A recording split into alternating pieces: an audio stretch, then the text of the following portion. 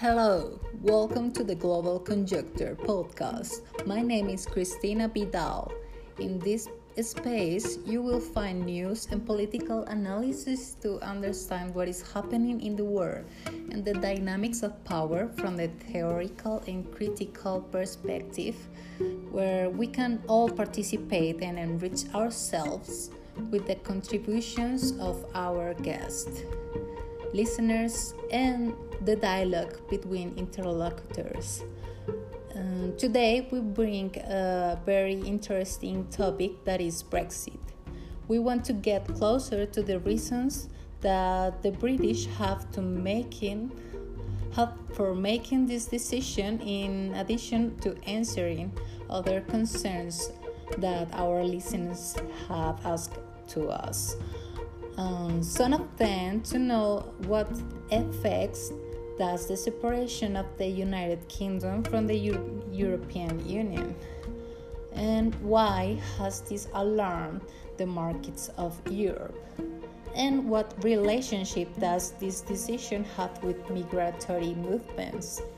For those who are just reaching this space, we want to invite you to stay a little longer to talk about the breaking point of neoliberal model with the UK's exit from the European Union.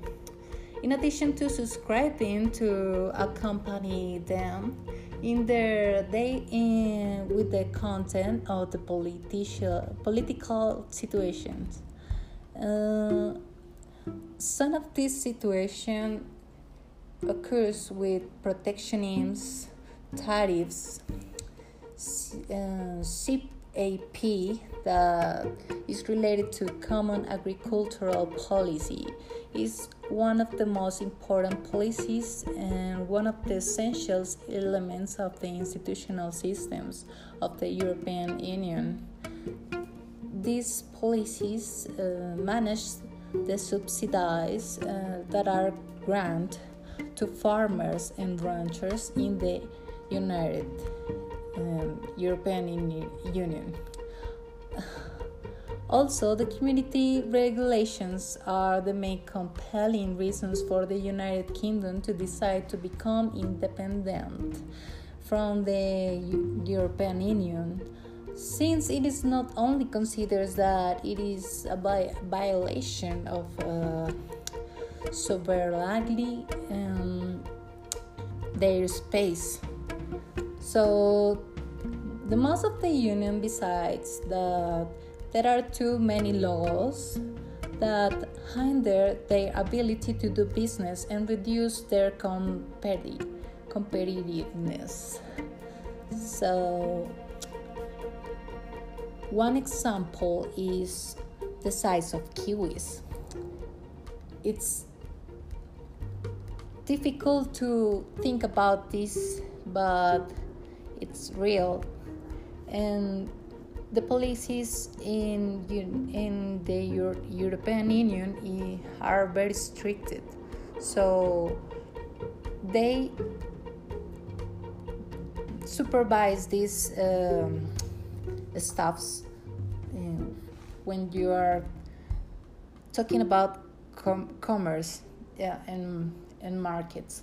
So another example is the 50 regulations that are included with sheets to trade.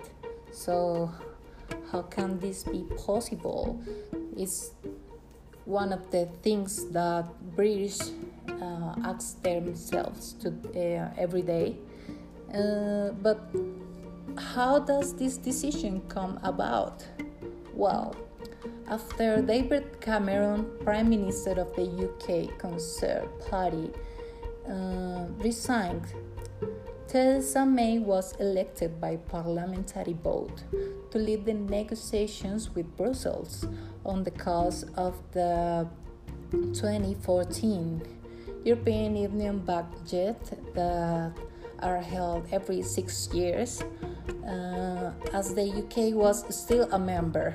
So when she decided to walk away from the Union in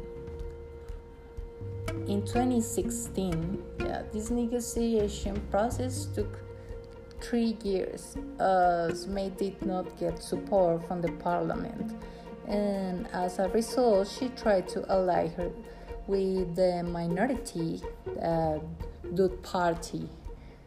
It is here where the concept of soft Brexit and hard Brexit originates. The first maintains trade regulations. May's proposal is kind of this. Something similar to the Good Friday Agreement, where we find a soft border between Northern Ireland with the rest of Ireland. After 30 years of conflict and more than 3,000 deaths at the hands of two terrorist groups like IRA and Ulster Unionists that formed that today we call Sinn Féin and DUP parties. So the latter are ultra-conservative. So they are lovers of the tea at 5 p.m. and hate equal marriage. So it's definitely a conflict with the position of the conservatives in parliament.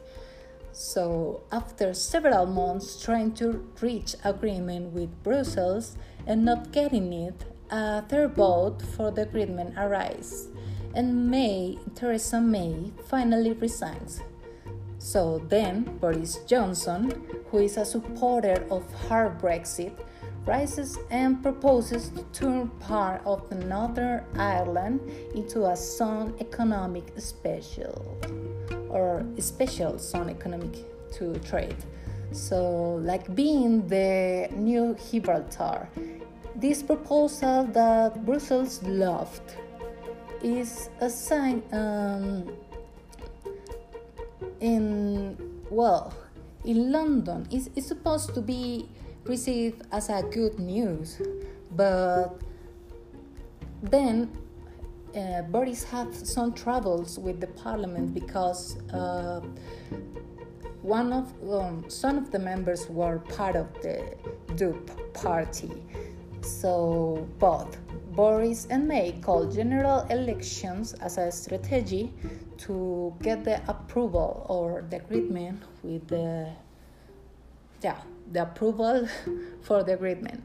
So this is because Boris wants to get the Tory disputants to vote in favor of his hard Brexit. So the new referendum will be the objective in this case, so that the UK is governed under the common rules of the WTO. After this, the UK would have to assume several tariffs while FTA with other countries is achieved. Part of Boris' strategy is creation of supercharged report, that is ports or free trade islands, which are not technically within the territory of UK. So therefore, there are no tariffs to pay for incoming merchandise. So there would be processors that work with the products incoming to finish them, and therefore the country would pay a lower tariff to entry to the territory. This reminds us the enterprise zones with lax regulations and low costs to increase the presence of entrepreneurs proposed by Margaret Thatcher at the 80s in Kennedy Wharf, a former poor neighborhood in the 70s. However, these free ports did not turn out so well, since 40% of the work carried out came from companies relocated to UK. So in 2012, the low tax license ended. since this modality was not profitable, considering the increases of infrastructure cost. Another problem that Boris' proposal faces is the agreement for functioning of the European Union that allows this modality only for the poorest areas of Europe and boosts industry. Recently, we found an article of this topic called After Brexit Consequence for the European Union by the authors Nazaret da Costa, Renato, and Nuno. Those are professors at the University of Lisbon Law School, Portugal, focus on European Union law, economic and monetary union, financial and monetary regulations and supervision, international economic law, development studies, public finance, access to information, and data protection. So these people work with a paper that focused on impact of outward Brexit on the European Union in the context of international economic and political cooperation and integration process. That is called globalization nowadays. According to the text, the spectrum of impact level will range from a less likely high market access, low disruption, high access and low disruption scenario accompanied with sensitive transitional period would be most beneficial option for the financial institution. However, in the UK loses the passporting rights at the end of the European Union negotiations. It might be inevitable that some business will be. So, as a conclusion, UK wants to get away from trade wars to grow its economic, and therefore it needs to create a trade policy designed to formalize alliance with new powers for economic growth. Another thing is to establish border control and create an immigration system.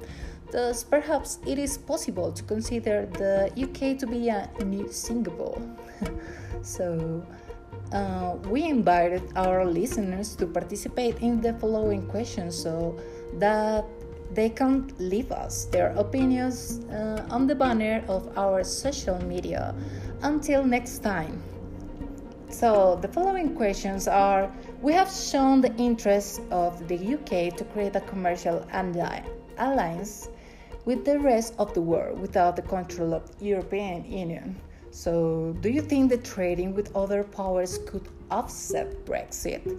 And another thing is, do you think it is possible to create a regulatory framework that does not drastically impact European trade? If this case happens, do you think that the states of the European Union will remain attached to it after the reduction in finance and number of diplomats working on climate issues after Brexit? Let me know, and we continue next time. Thank you for listening.